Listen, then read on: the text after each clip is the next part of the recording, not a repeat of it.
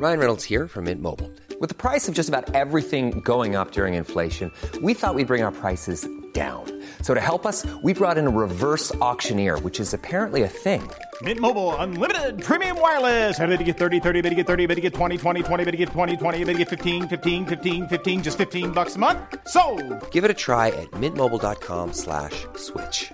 $45 up front for 3 months plus taxes and fees. Promo rate for new customers for limited time. Unlimited more than 40 gigabytes per month. Slows full terms at mintmobile.com.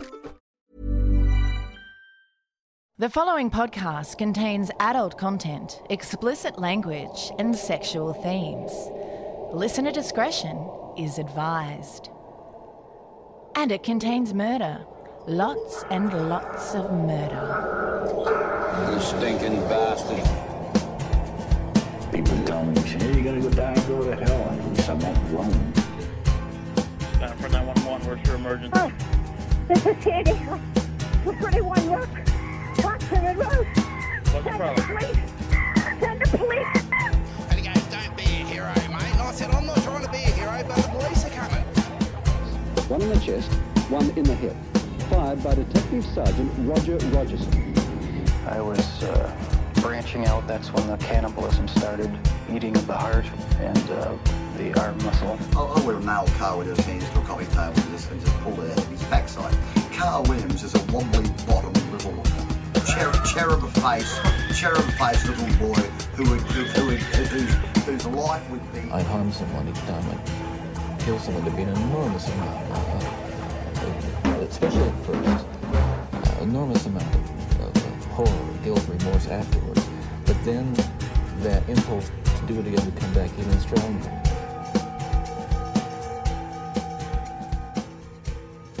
In June 1998, the residents of the seaside city of Wollongong were shocked and horrified by the decapitation murder of local shopkeeper David O'Hearn. 2 weeks later, another brutal mutilation murder was committed, that of former Lord Mayor and alleged pedophile Frank Arkell. Rumours of Satanism, the occult, gay hate murder squads and pedophile rings swirled about the city as police struggled to find any real leads. But despite their best efforts, 3 murders would be committed before those responsible were brought to justice. Hi, I'm Barney Black. And I'm Tara Saraban. And this is Bloody Murder. We're a comedy true crime podcast focusing on some of the lesser-known crime stories from Australia. And indeed around the globe. Being a comedy true crime podcast means that we use dark humour as a means to tell horrifying stories, but never at the expense of the victims or their families. If you think humour has no business being associated with tragedy, then Bloody Murder may not be the podcast for you. Hey, Barney, you know how we're always talking about nasty stuff on this podcast? Well, yeah, but the dismemberment in this case is so extreme it warrants a warning. Yeah, it certainly does. It's pretty graphic. Now, we're recording remotely for the first time today, practicing our social distancing. So apologies if our sound quality isn't up to its normal level. But this is just how it's got to be. Oh, it's a crazy world. It really is.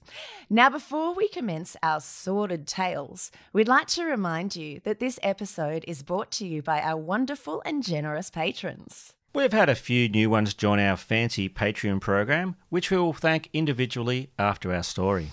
If you'd like to become a patron, go to our website for details. That's bloodymurderpodcast.com. As a patron, you have access to loads of other episodes, including our grungy and an aristocratic first season, and ad-free versions of all our regular episodes.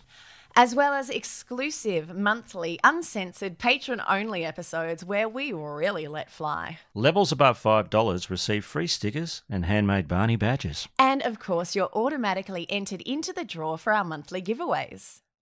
All right, Tara, let's get murdery. The Van Crevel family lived in Wollongong, which is a large seaside city that lies on the narrow coastal strip between Illawarra Escarpment and the Pacific Ocean south of Sydney. Wollongong, which locals refer to as the Gong, has a population of around 300,000, making it the 3rd largest city in New South Wales after Sydney and Newcastle, and the 10th largest city in Australia.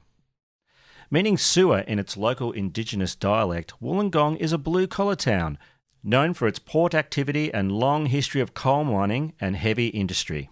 Naming a city an Indigenous word for sewer is a bold choice. Yeah, Tara, it doesn't really represent the residents in a flattering way. Nah, it seems to imply they're all a bunch of shits. Well, yeah. The Gong has been churning out sports stars for decades. It is also responsible for the infamous Wolf Creek actor John Jarratt. And a lot of the cast of Home and Away. Oh, yeah. Jack and Elizabeth Van Crevel had been calling the Gong home for some time. In early 1974, they completed building their dream home in Albion Park after living in a garage for months while Jack, who was a builder, constructed it. On April 24, 1979, the Van Crevels welcomed their first child into the world. Jack and Elizabeth named the boy Mark. The following year, on August 21, 1980, their daughter was born, whom they named Belinda. But Jack and Elizabeth's marriage was in trouble. They just weren't getting along, Tara. They would argue about all sorts of things. Whose turn it was to do the dishes, which were tastier, sausages or pancakes, what company made the softest toilet paper, and who was Mark's real father, with Elizabeth teasing Jack constantly that Mark was not his child. That sounds more like gaslighting than teasing to me. Yeah, it's not good, is it? No, that's really not good. In 1982, the couple would head to Splitsville, population them. Elizabeth cracked the shits with Jack and took her sausages and the kids and buggered off, leaving Jack and Wollongong in her angry sausageless wake. Mark was 18 months old and Belinda was just 8 weeks. Elizabeth returned a few weeks later, only to leave with the kids again after 2 days. Elizabeth claims she lived out of her car at this time, and not surprisingly, it was a bit tight for 3 of them, which is why she returned the children to Jack. Jack tells a different version of the story altogether. He said Elizabeth was living with friends and getting on the piss, and that one day her mother called him to come and collect the children as she couldn't handle them. When Jack arrived, apparently Elizabeth threw Mark at Jack's feet saying, "You can have that one, but you're not getting her." Eventually, Jack and Elizabeth were given joint custody of the children, but Jack, for some reason, became a sole parent from when Mark was 3 and Belinda was 2. Elizabeth didn't really stay in touch with her children, rarely seeing Mark and Belinda after this. Jack would try to keep in contact, but Elizabeth made it hard, moving around a lot and not returning phone calls. When irregular visits with the children were organised, Belinda would see her mother, but Mark said, "Yeah, nah," and refused to see her, and Jack didn't make him. If Elizabeth dropped in, Mark scampered away and locked himself in his room. Jack was a self-employed builder and whilst working, got babysitters to look after the kids, but for some reason, none of them lasted very long at the job. Jack did all right for money and had managed to squirrel a bit away, so he decided he'd look after the children full-time until they were both of school age. All seemed to go well for a while, but Jack wasn't quite ready for the rambunctious antics of Belinda and Mark full-time. He became a nervous wreck and fell apart. The kids spent a couple of weeks with a foster family, allowing Jack to recover and regroup. Belinda later alleged that during their time in foster care, her brother Mark was made to sleep in a chicken coop. Though that might be bullshit, Tara, as there are no chickens from that time alive to corroborate this story. Around the time Belinda started primary school, Jack got reacquainted with an old friend from high school named Anne. She and her husband Peter Stanford lived close by and had 2 boys and a girl around the same age as Belinda and Mark. It would be an enduring friendship, with Anne and Peter helping Jack out with his children regularly. Belinda was Daddy's little girl and got a lot of attention from her father. In the book Bound by Blood, The Wollongong Murders, author John Suter Linton describes primary school-aged Belinda as plump with red hair and freckles, always hugging her father. It has been said that Jack favoured his daughter over his son Mark. Mark grew up stubborn and was creepy quiet most of the time, but threw hissy fits if he didn't get his way. Mark and his father, Jack, did not get along. They both had volatile tempers and argued frequently. Whose turn was it to do the dishes? Which are tastier, sausages or pancakes? Who makes the softest toilet paper? The arguments were never ending. Jack was disappointed to learn from Mark's primary school teachers that Mark experienced learning difficulties and had to attend a special needs school, the nearby Albion Park Rail Primary School. The school had a special program for kids with learning difficulties. Under their tutelage, Mark was able to progress academically to the point that he could return to his old school with Belinda. Shit was still hard at home though, with Jack and Mark not having the ideal father-son relationship. Jack told friends, "Mark frustrates the living hell out of me. What can I do?" Jack always blamed himself for his relationship problems with Mark. Wanting to be a better parent, he enrolled in evening parenting skills classes. Meanwhile, in primary school, Mark was solidifying his reputation as a bully. He quite enjoyed punching the shit out of other, much smaller kids. Yes, he got a lot of job satisfaction from that. Well, it's important to, do what you love and you won't work a day in your life. That's right. Oh. Jack's dreams of being a great father were not exactly coming true, Tara. He dreaded parents of the children Mark bullied knocking on the door, complaining that his son was whacking their children and stealing their lunch money. Oh, Jack probably wanted a refund from those parenting skills classes he took, huh? That's right. In his final year in primary school, Mark got in trouble for vandalising school property. Shortly afterwards, he cracked the shits big time and pushed a lady teacher down a flight of stairs, possibly after another pancake/sausage argument. Oh, there's no need for violence, even when in a heated argument about such an important topic. At home, Belinda had shits to crack too. Due to archaic gender stereotypes, she found herself doing much of the housework and cooking. Much like myself. Cooking? Well, for the children, but I hardly ever see you cook for adults unless it's sausages, right? I do like to cook sausages. Yes, you do. That's because you like to eat sausages. I know where you stand on this whole sausage pancake thing. Well, they are tastier, I've got to tell you. I suppose so. At high school, Mark met a boy named Keith Schreiber, and they became BFFs. BFF standing for Bastard Freaky Friends. They were freaky bastards as well as friends. Mark's dad, Jack, thought Keith was a total dickhole and a bad influence on Mark. Keith's folks thought Mark was the dickhole and a bad influence on their son. As it turned out, Tara, they were both right. Yep. Due to constant disciplinary disputes, Keith was eventually asked to leave Albion Park High School and went to work as a fish gutter in Nowra. Mark and Keith continued to hang out and got into capers, hijinks and mischief.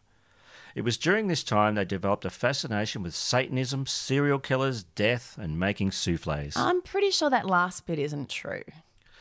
Well, Tara, the nights would charge by as they chatted about how best to torture and kill people and who could bake the fluffiest, most beautiful and light soufflé. Okay, sure, sounds legit.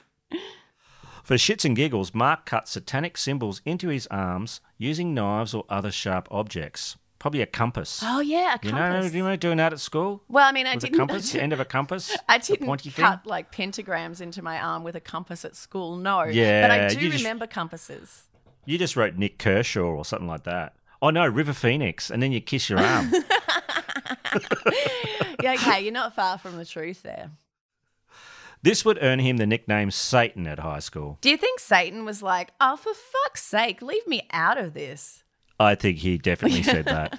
Keith and Mark were bullies and gave out more than their fair share of wet willies, atomic wedgies and throwing kids into bins. They also passed out more than a few Hertz donuts, Smell the Cheese and Royal Flushes. Ironically enough, both would later claim they had been victims of bullying themselves. I guess you could be a bully who was also bullied. Oh, sure, there's like tiers of bullies, you know? Yeah, it's like a pyramid scheme. I think they were probably just making excuses for their behaviour. Yeah. The pair were well known to local shopkeepers and railway staff as rabble-rousers who would pinch anything that wasn't nailed down. Mark and Keith would tell tales of tossing people off trains. Not like wanking them, but like literally throwing them off trains.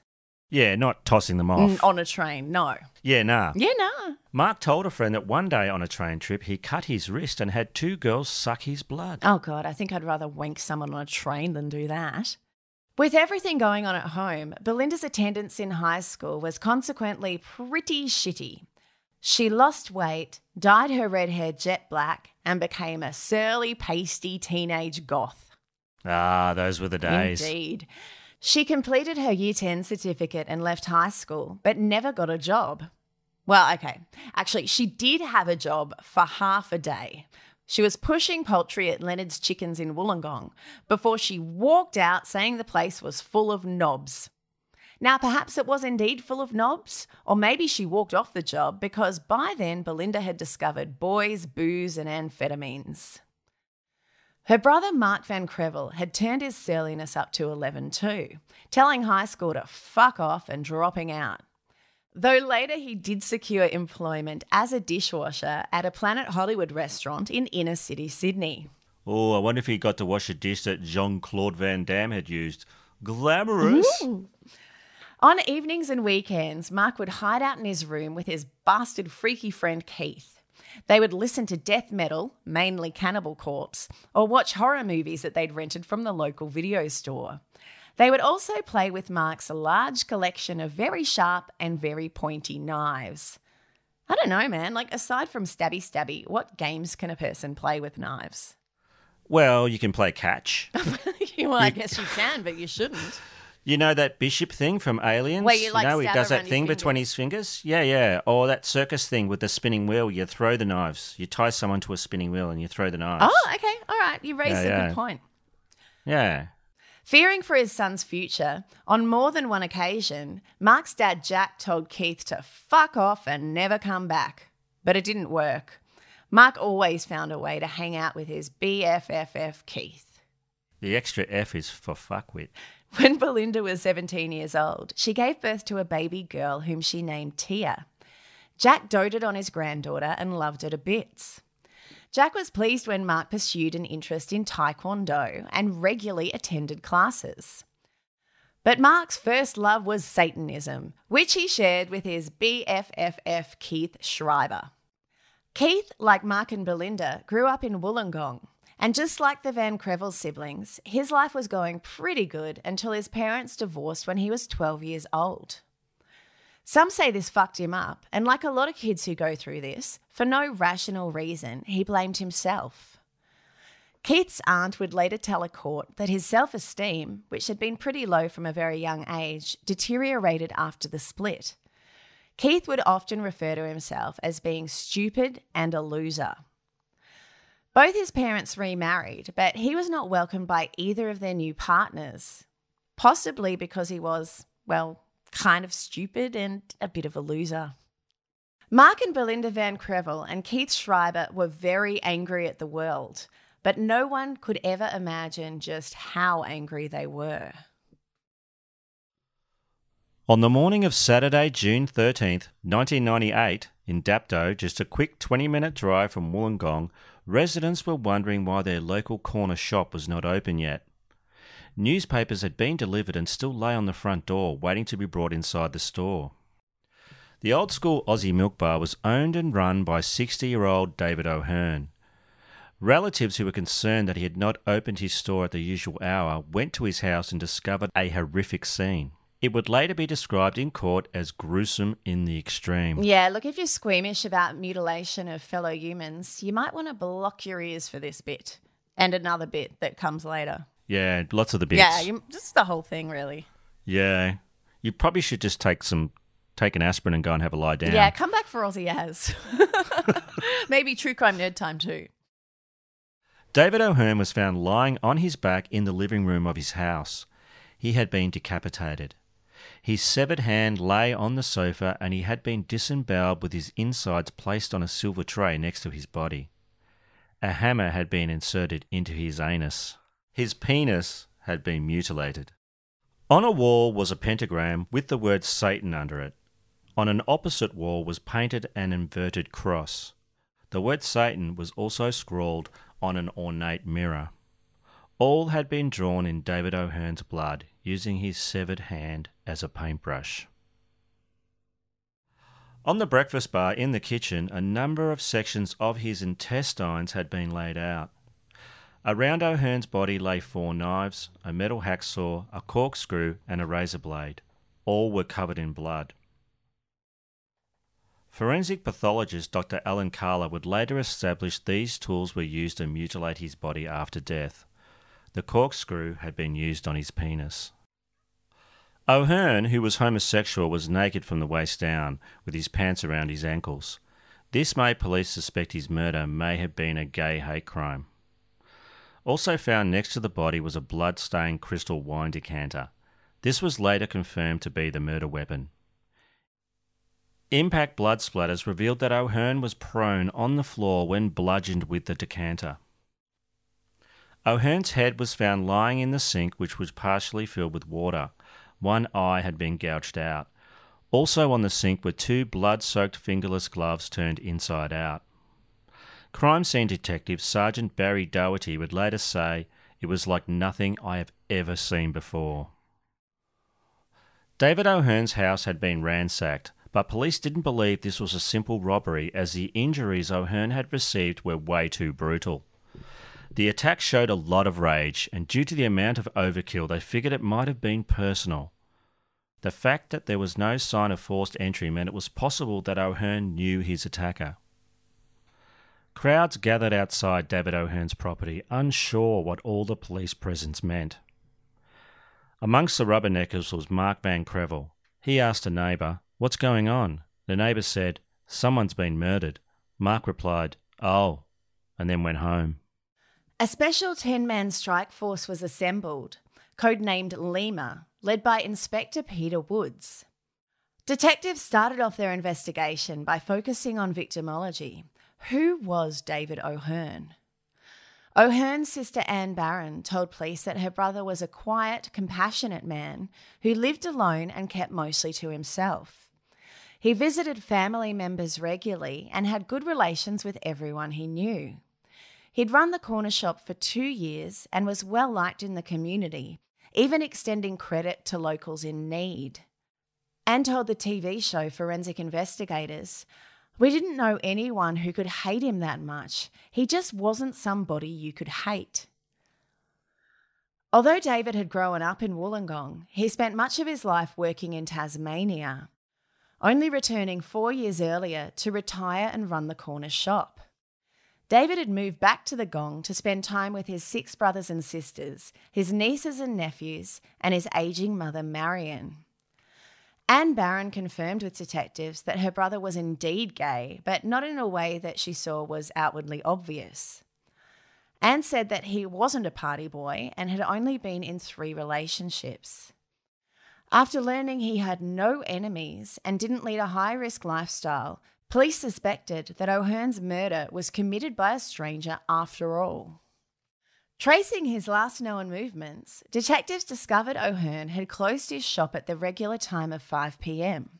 In his car, a couple of bags of groceries were found. A receipt at the bottom of one of the bags revealed O'Hearn had purchased the goods at a local Dapto supermarket at 5:35 p.m. This was confirmed by supermarket CCTV footage.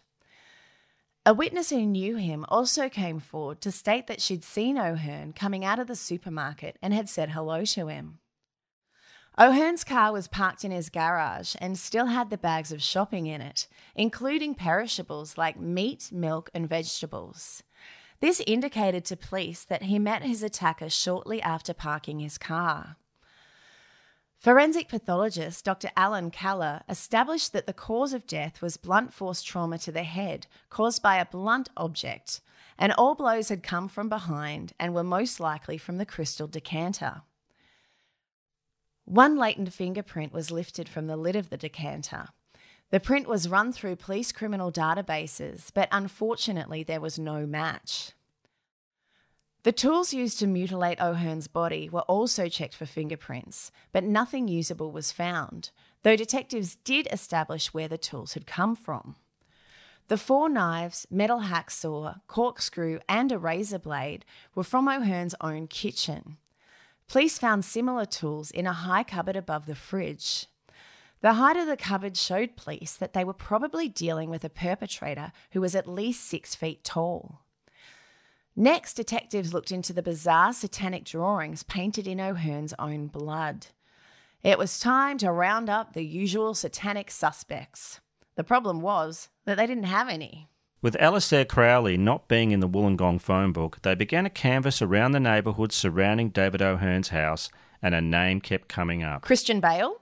I mean, come on, he did thank Satan in his acceptance speech at the Golden Globes the year he won Best Actor for Vice.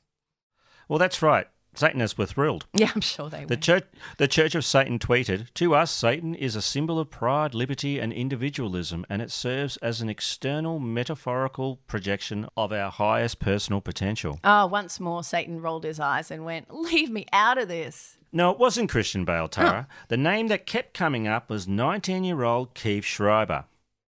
Police learned that Keith, besides having a stupid inverted mohawk haircut that made him look like a cross between a jarhead and a monk, really dug the occult and satanic worship.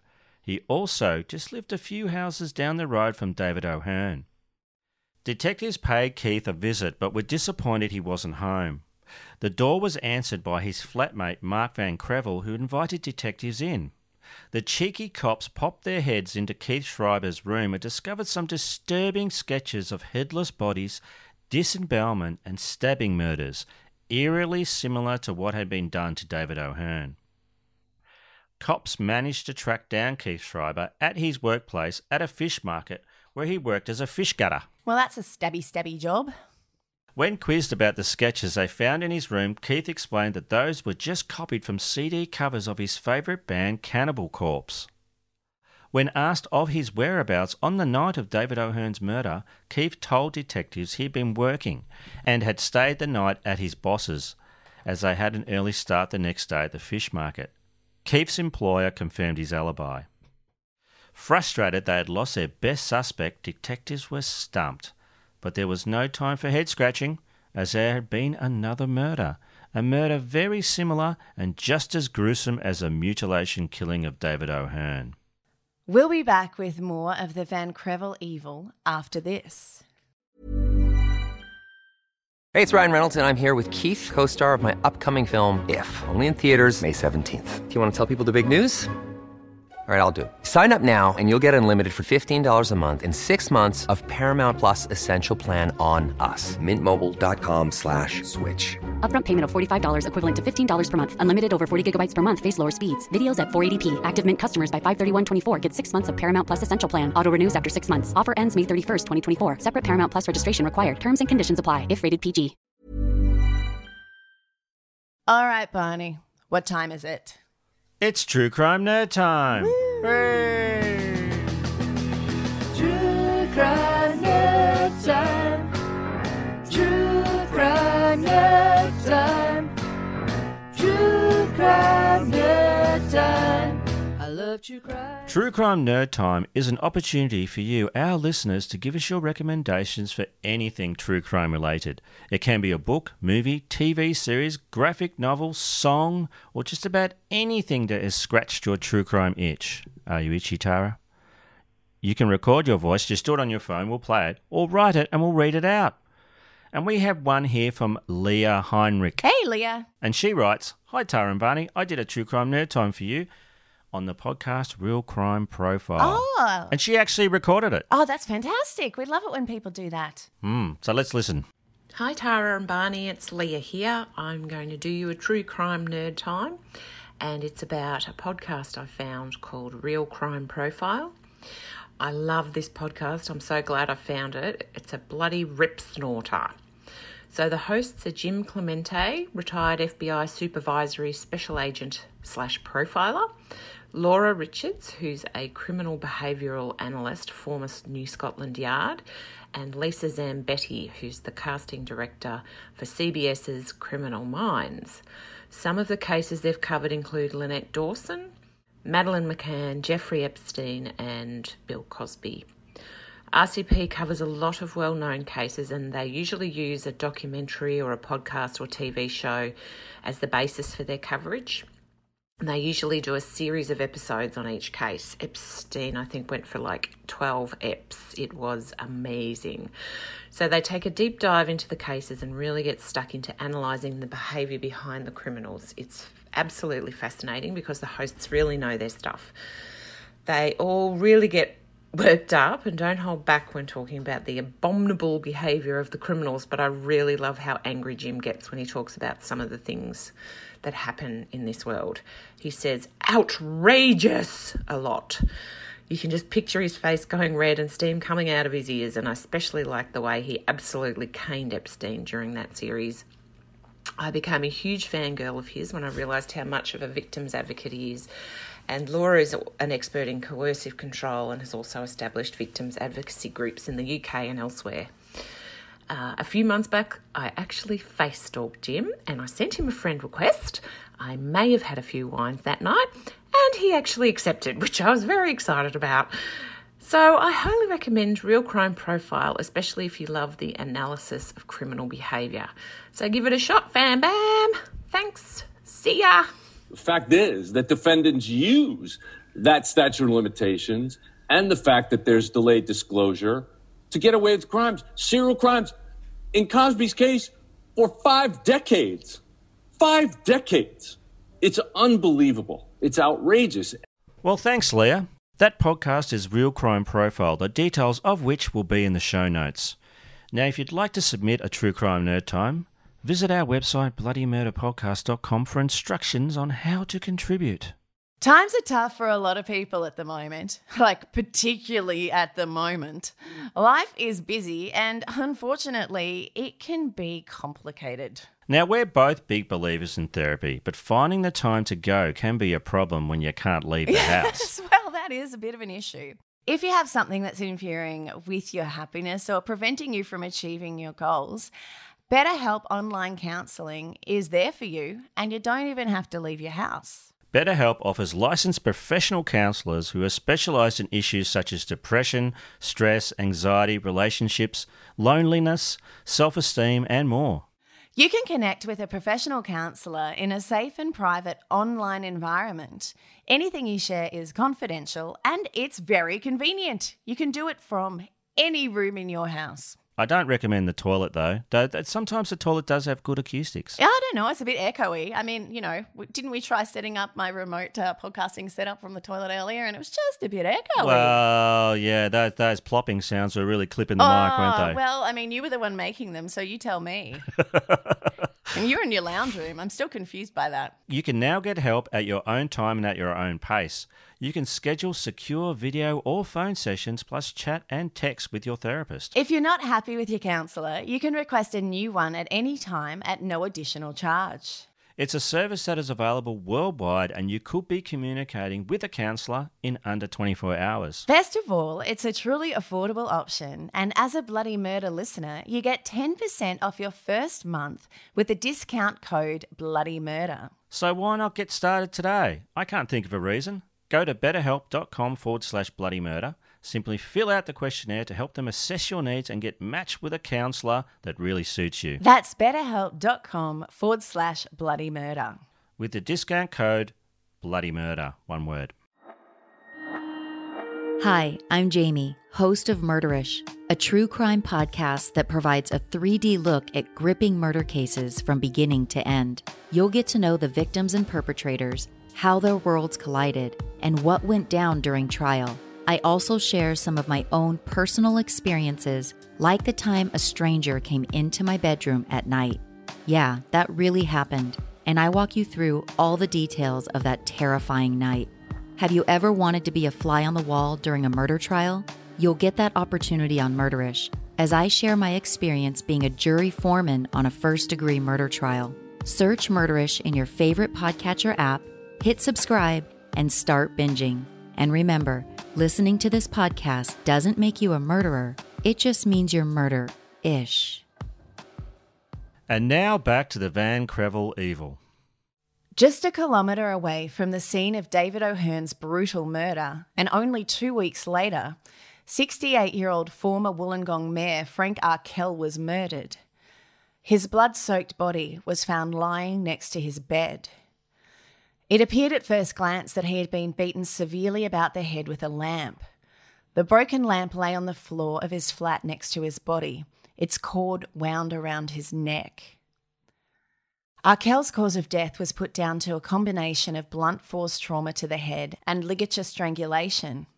There were also over 40 mutilation injuries to Frank Arkell's body, which were inflicted after death.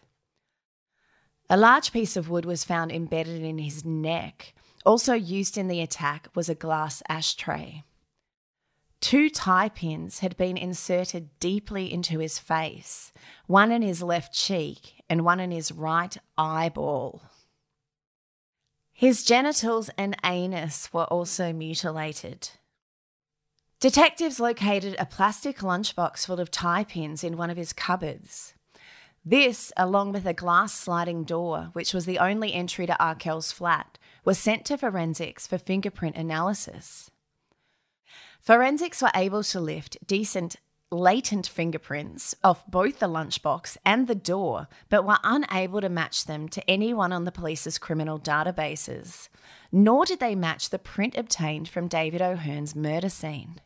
This didn't mean they had not come from the same person. It could be that they had just come from different fingers. That's true.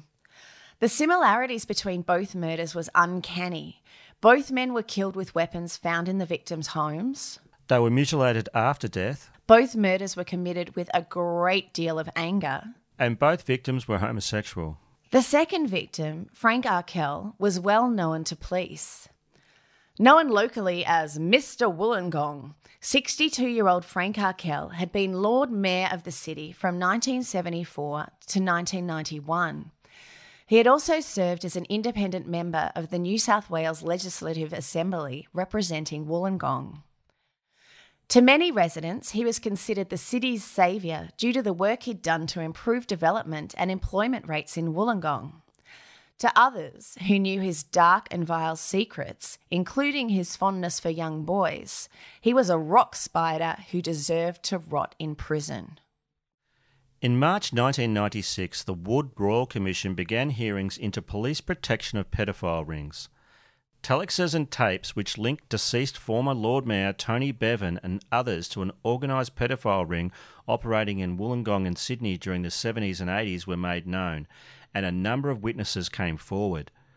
Not only did Arkell's name come up in the evidence, but so did his nickname. Bevan and his pedo associates called him Farkless Arkless. The Commission wanted to interview Frank Arkell about the allegations of child sexual abuse made against him and to see if he had been corrupting the police for protection. Arkell gave a statement to investigators claiming his innocence. Of being an accused pedophile, Arkell said, "It's a terrible thing to be called that. It's the worst thing in the world. Worse than leprosy, I'm sure." He was called to speak at the Commission, but his legal team presented medical certificates claiming that he was suffering from depression and too unwell to attend. The Commission heard damning evidence from several men who claimed Frank had coerced them into having sex with him when they were teenagers, as young as 14. One alleged that an incident of abuse happened in a public toilet. Frank released a statement on August 21, 1996, denying the men's claims and saying, "I have never had sexual contact with a male under 18 and never in a public toilet."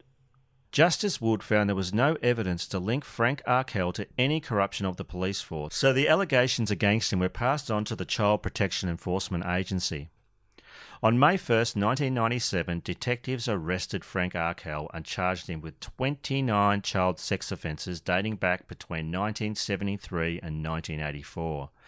These included 14 counts of indecent assault on males, 8 counts of sexual intercourse with a male without consent, 5 counts of buggery, and 2 counts of using a stupefying drug to commit an indictable offence on 4 victims aged between 14 and 18. Woo! In February 1998, the 4 alleged victims spoke about their experiences with Arkell during a 5-day committal hearing. The first man to speak alleged he had sex with Arkell 6 times in 1984 as part of deceased former Lord Mayor Tony Bevan's child sex ring. He said that these incidents took place in a high-rise apartment and at units in Wollongong. The court dismissed 11 of the 12 charges that were laid in relation to his testimony. The second alleged victim said he had been drugged and raped by Frank Arkell in 1984. He had been close with Arkell prior to this and had considered him a second father. The third man to speak, who happened to be serving a sentence for child sex offences at the time, told the court he had sex with Arkell in a public toilet in 1973 when he was 14 years old. There is so much wrong with that sentence. The last alleged victim stated that Arkell had picked him up walking along the street in May 1978 when he was 19. Instead of driving him home, he said he was driven to another property where it was alleged Arkell gave him a drugged drink and then raped him. After hearing all the evidence, 24 of the charges were dismissed, and so was one of the alleged victims, the man serving time for child sex offences. The magistrate decided there was a sufficient case against Frank Arkell relating to 4 of the charges.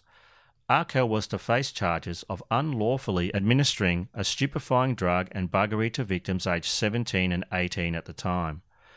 The Director of Public Prosecution stated the charges did not constitute child sex offences, but they were serious and carried a penalty of up to 25 years jail. All of Frank's victims were interviewed by detectives, and although plenty of them had a motive to see Frank dead, all of them had airtight alibis. Although police could find no links between the 2 murdered men, the media went nuts and speculated that both of them were involved in child sex rings and were killed for revenge. David O'Hearn and Frank Arkell had never met, but television and newspapers reported that they were well acquainted. They also claimed that O'Hearn was an alleged pedophile too, although no allegations had ever been made against him. Yeah, that was some pretty shitty journalism and really hard for the O'Hearn family. Yeah, it was very defamatory. Yeah, it was very defamatory in David O'Hearn's case. Nevertheless, police were beginning to think that they may have a serial killer targeting middle-aged gay men in the Wollongong area. A pair of blood-soaked Nike tracksuit pants turned inside out were found at the Frank Arkell murder scene. Also found were a pair of blood-stained Colorado boots. Both items appeared to have been taken off in a hurry. These boots and pants were not the kind of thing that Arkell would wear. Also, Arkell wore size 7 shoes. The Colorado boots were size 9.5, so it seemed likely that these were the clothes of the killer. After an inventory of Arkell's closet, the police discovered that some of Arkell's clothes were missing too. So the killer left their blood-covered clothes at the scene and changed into some of Arkell's clothes. Yeah. The Colorado boots were tracked back to the manufacturers and distribution batch numbers were noted. Detectives tracked the boots to a Wollongong shoe shop. After sifting through their sales records for Colorado boots, they found 6 credit card slips. All the other pairs had been bought with cash. Time for the cops to put on their walking shoes and bang on some doors. Much to the detectives' disappointment, some of the shoe buyers answered their doors wearing their Colorado boots, whilst others fished them out of their closets. Frustrated cops were left with another dead end. Most likely the killer had paid cash for his Colorado kicks. The Nike tracksuit pants found in Arkell's bedroom also bore no fruit. Another tip came in from a neighbour of Frank Arkell's. He had seen a car leaving Arkell's driveway on the morning of the murder at 3 a.m. The vehicle was a red Nissan Skyline. A similar car was found dumped and stripped in bushland near Mount Useley the next day. But the witness wasn't sure that it was the right car and had no other details to offer. Police were desperate as they didn't want this to be yet another dead end. As the investigation had hit a brick wall, a decision was made to hypnotise the witness. Police were hoping that he could remember the licence plate of the car that he'd seen, and although he couldn't, he was able to give a description of the driver. A sketch artist produced a composite picture based on the witness's statement. The photo set was released to media, but no one identified him. On Thursday, August 6, 1998, 2 men looking like low-budget ninjas, armed with a samurai sword and a machete, robbed an Ampol service station in Albion Park. The 2 knuckleheads got away with a princely sum of $307 and a few packets of cigarettes, escaping on foot up the highway. The incident was captured on CCTV. Police weren't sure if this was related to the murders or not. Meanwhile, running out of options, detectives decided to share pictures of the killer's clothing to media. The Nike tracksuit pants and Colorado boots. Crime Stoppers aired a commercial featuring the clothing with the hope of someone recognising the items. The killer's clothes also featured on nightly news programs and in newspapers. A woman quickly phoned the cops and told them that her ex-boyfriend used to wear those kind of pants and boots all the time, but after the murders he had stopped wearing them. When she quizzed her ex-boyfriend about the boots and pants, he became agitated. She also told police that he kept newspaper clippings about the murders and constantly talked about them. Her ex-boyfriend also asked her several times what she would do if he'd killed somebody, and told her he had done something bad but never explained what he meant. I can see why he became an ex-boyfriend. Well, this was the lead detectives were looking for, Tara. The name of the caller's ex-boyfriend was Mark Van Crevel. Other than the missing clothes, police needed more evidence to arrest him. Mark Van Crevel was put under constant police surveillance. They could not take any chances because if he was in fact the killer, he might strike again. Detectives observed Mark hanging out with his mates, including his BFFFF, Keith Schreiber, already known to detectives as he was a suspect in the murder of David O'Hearn. In fact, Keith lived with Mark Van Crevel in the same street as David O'Hearn. Police had met Mark before when looking for Keith. It was Mark who would answer the door of their flat. Mark Van Crevel was actually asked to come down to the cop shop and sign an alibi witness statement for Keith at that time. The statement had been filed away as per police procedure. After locating the statement, it was one clever detective's idea to check it for fingerprints. The A4 piece of paper was dipped in an anhydrous chemical. The liquid reacts with the amino acids in the fingerprints on the paper. After the paper is dried, fingerprints are shown with a purple stain. 3 full latent fingerprints appeared and were later matched to prints found at the O'Hearn murder scene as well as the murder scene of Frank Arkell. But detectives wanted more before they arrested Mark Van Crevel. As he was still under surveillance, cops followed him until he discarded an empty bottle of Coca-Cola he had drunk. Once he was out of sight, they retrieved the bottle and lifted fingerprints off it. All prints were a match off the witness statement and, more importantly, Tara, the prints from both murder scenes. Police were ready to arrest Mark Van Crevel for the murders of David O'Hearn and Frank Arkell. But Mark, well, he had other plans. The next day, Mark visited his Taekwondo instructor, Rodney Day, who he called Sensei. Mark told his sensei, "I want to tell you something, but if I tell you, will I be expelled from training?" Rodney replied, "Oh, Mark, things aren't ever that grim. Depends on what you've done, I suppose." Rodney probably thought he'd got done for doing graffiti. Yeah, or shoplifting some lollies. Or tipping cows. Rodney was not at all prepared for what Mark said next. "You know those murders in the paper? I'd done them." Rodney Day immediately rang another instructor to take his class for him. He told Mark to come with him for a drive to discuss it more. When they got in the car, Mark told Rodney that he didn't want to go to the police. Instead, Rodney took Mark to a coffee shop he knew was close to a police station and in a heated discussion tried to convince him to turn himself in. Eventually, Mark ceded to the authority of his sensei and agreed to surrender to police. Mark asked Rodney to visit his flat first, as he wanted his sensei to take possession of a knife and a samurai sword that he owned. This worried Rodney, but he reluctantly agreed. Mark went into his flat. Rodney opened the trunk to his car and walked some distance away. When Mark came out and saw Rodney standing, quite a long way away from the car, he said to him, "I'm not going to hurt ya." Wise Sensei Rodney told him, "It might not be that way, Mark, but put them in the trunk and shut it." At Wollongong Police Station, Rodney asked a young female constable if he could speak to someone in charge. When she asked him what it was regarding, Rodney told her, "The young man with me, his name is Mark, and he's admitted to 2 murders." Mark Van Crevel was immediately arrested.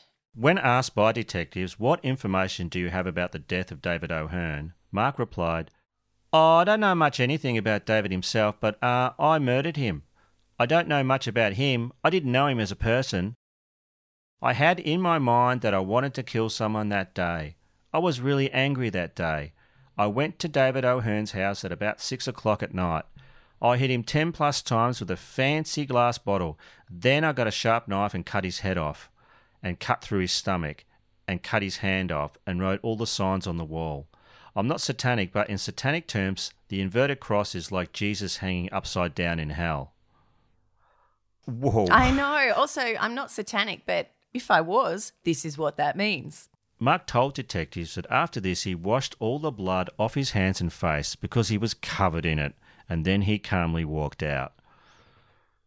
When asked if there was any reason why he did it, Mark answered, "Why I killed David O'Hearn? No, not really. I mean, I was angry, but no particular reason, no." Just 2 weeks before surrendering to police, Mark Van Crevel had changed his name by deed-poll to Mark Marla Valera. Now, because he would rather people call him that, and we think he's a complete dickhole, we're not going to call him that. You all right with that, Tara? Yeah, fair enough. Next, Mark Van Crevel was quizzed about the murder of Frank Arkell. Detectives started by asking him if he knew Frank prior to his murder. Mark said, "I knew of him. I knew he was a convicted pedophile." He wasn't. "I had in my mind I wanted to kill him. I just didn't like him. It wasn't for me to take it into my own hands, but I felt someone should have killed him. I pretended I was gay and called him up and I said, 'My name's John. I was wondering if I could come to your house.' He said, 'Yeah, sure, come down, blah, blah, blah, blah.' I walked down to his house and he thought, I liked him. I went into his room in the back. He turned his back to me. I rammed him into the wall. He fell to the ground. I gave him a few hard boots." When the detectives asked what happened next, Mark replied, What did I grab next? Fucking hell. Pardon my language. I grabbed the cord and I put it around his neck. It was attached to a lamp and I thrusted it down like that." Mark said he hit Arkell 40 plus times. He had blood all over his face and boots and was swearing at himself of getting blood all over his precious Nike pants. Oh, not his good Nike pants. Mark then went on to describe Frank's attempts to protect himself by crawling away on the floor.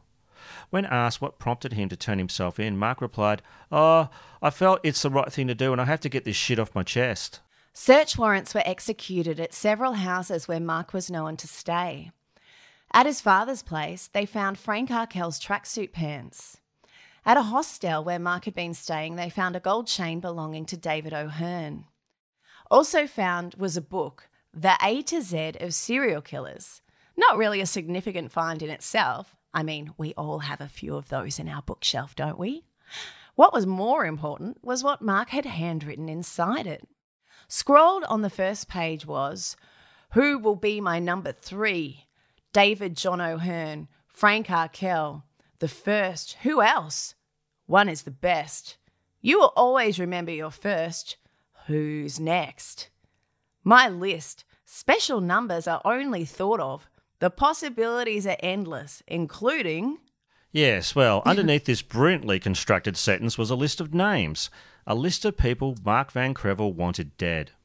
The list was long, over 40 names, separated into categories that included some satanic faggot, some horny faggot, some sexy prostitute, male or female.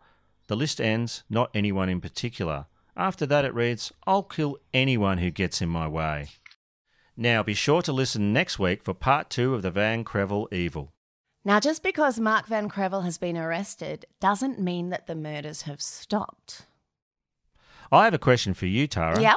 What is Aussie As? Aussie As are tales of criminal stupidity and bloody legends with a quintessentially Australian flavour. Would you like to hear one? I would. Aussie Jordan Shanks is the producer and star of the Friendly Geordies YouTube channel, which has 395,000 followers and has had more than 50 million views.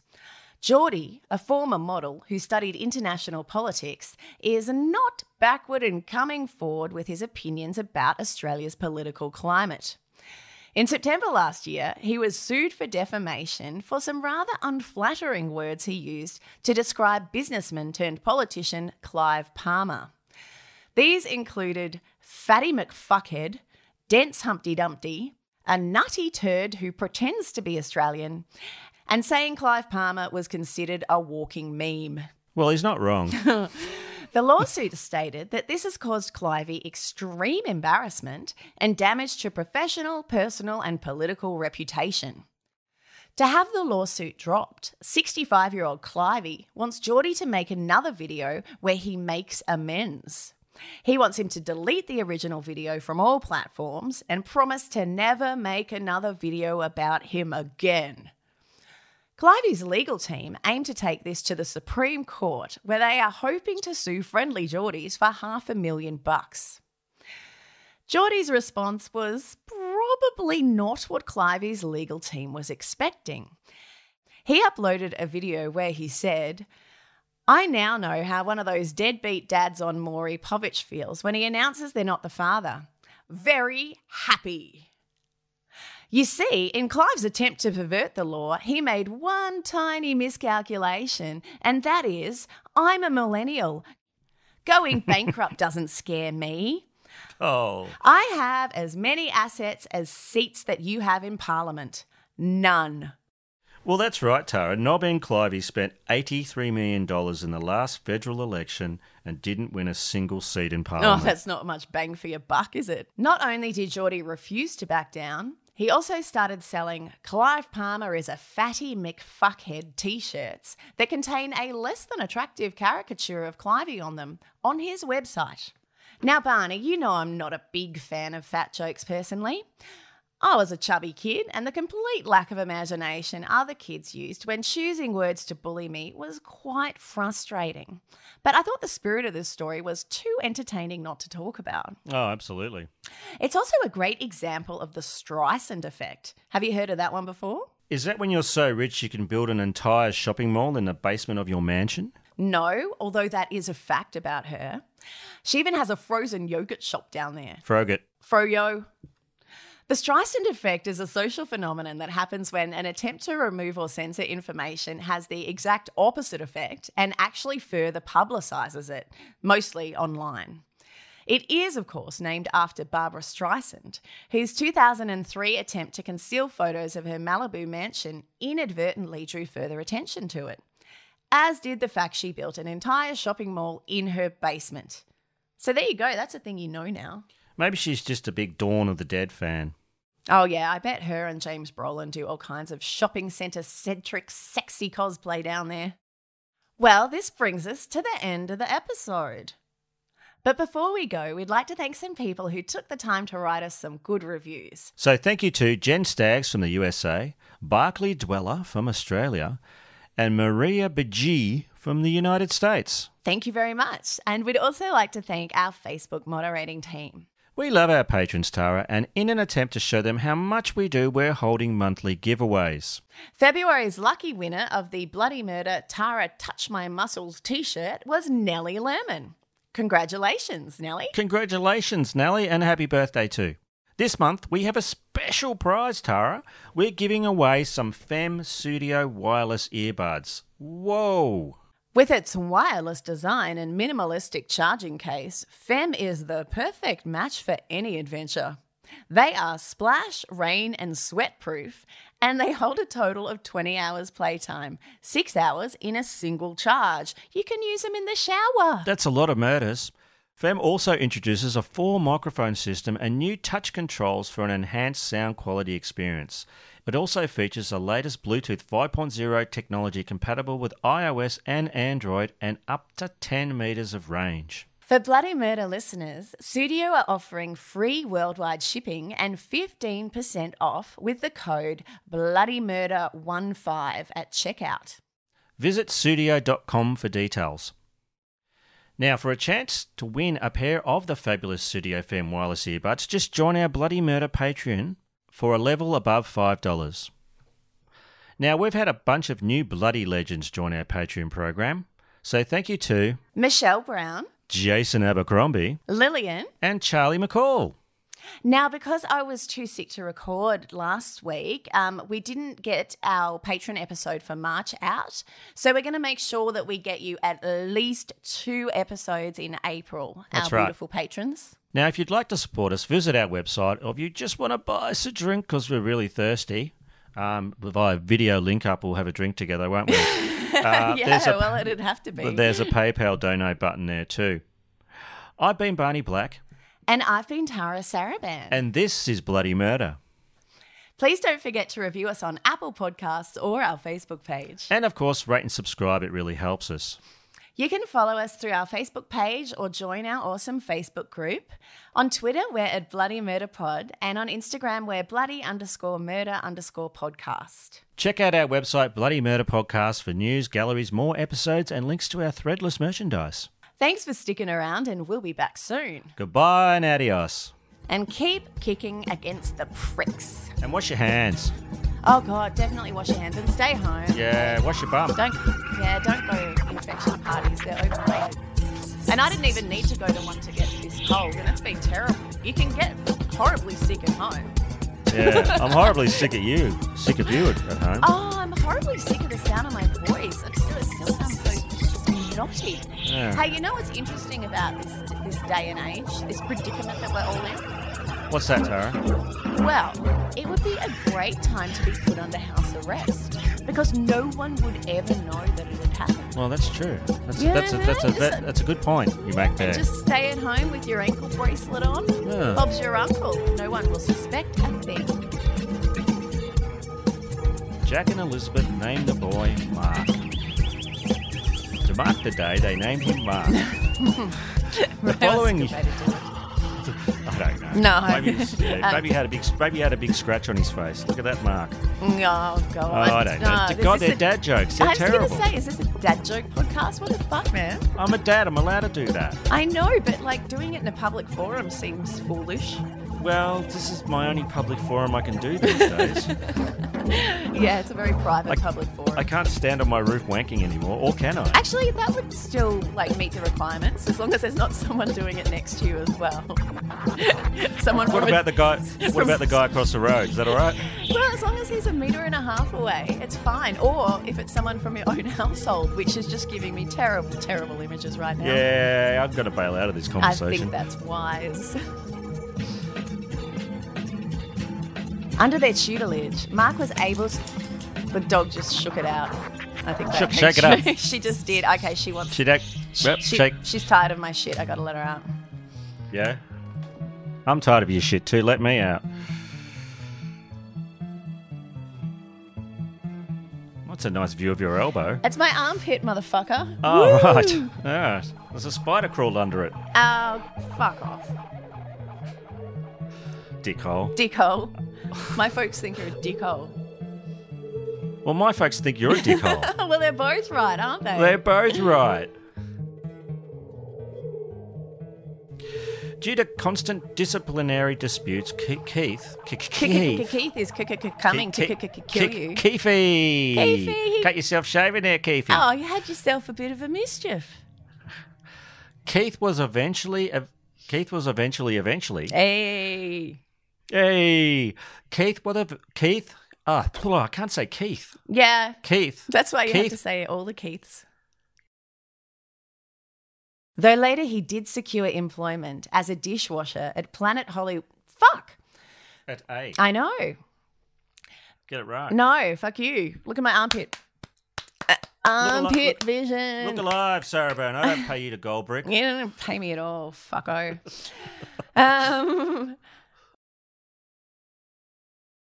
Which he shared with his BFFF. Which he shared with his BFFF Keith Ricky Schroeder. Which he shared with I think he goes by the name of Rick Schroeder now. Rick Schroeder. I think he was in Law and Order for a while. Yeah, he was. He was in Law and Order for a while. And he was just Rick, wasn't he? Rick, yeah. He got rid of the whole Ricky thing when he turned 65. Yeah, nice. Thought, which is the opposite of Rick Springfield. He now goes by the name of Ricky Springfield. Oh, okay. He did a reverse Schroeder. Yeah. Both his parents remarried, but he was not welcomed by either of their new partners, possibly because he was, well, kind of stupid and a bit of a loser. That's a bit harsh. You wrote it, cunt. Yeah, I know, but you won't be when you find out what he does. Oh, I know that. But before then, there'll be all these reviews. Tara's so snobby. Oh, she judges everyone. Poor Keefy, he's just a child and his mum and dad left. Yeah. He's just a little boy. He's the only person whose parents... Leave him alone. Isn't it? Don't call him a loser. He's the only person in the world whose parents ever broke up. Cut him some slack, you judgy bitch. That's right. He just likes Cannibal Corpse. God, and Coldplay. And Ricky Martin. Coldplay Corpse. Oh, dear God. I guess it's a relief of sorts that the mutilation, the dog. I'm just going to see what's up with her. I'm just going to keep everything right. going. It's probably the mailman, right? The postman always rings twice my ass. He didn't bother to knock once because he got scared by the dog barking. Yeah, right. He just ran away. Yeah, he did. He just threw it on the thing and ran away. When quizzed about the sketches they found in his room, Keith explained that those were just copied from CD covers of his favourite band, Miami Sound Machine. The dog just stuck her nose in my mouth. It was very refreshing. Is that some kind of human-dog sex thing or something? No. I was giving her pats and my mouth happened to be open, so she just went for it. Right. Yeah. That's what happens now. She's lying on the bed. She thinks this is all about her because, she can't hear you, so she just assumes I'm talking to her when I'm doing this. Well, she's not wrong. No, I know. I'm going to tell her all about some murders, which is not normally what we talk about, but hey. Oh, you're a bit excited. Oh, she's biting the air now.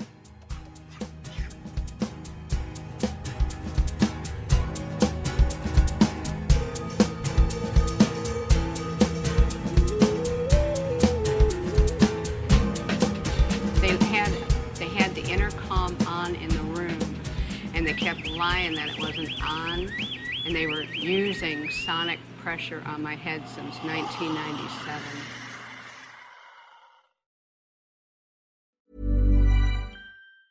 Planning for your next trip? Elevate your travel style with Quince. Quince has all the jet-setting essentials you'll want for your next getaway, like European linen, premium luggage options, buttery soft Italian leather bags, and so much more. And is all priced at 50 to 80% less than similar brands. Plus, Quince only works with factories that use safe and ethical manufacturing practices. Pack your bags with high-quality essentials you'll be wearing for vacations to come with Quince. Go to quince.com/pack for free shipping and 365-day returns.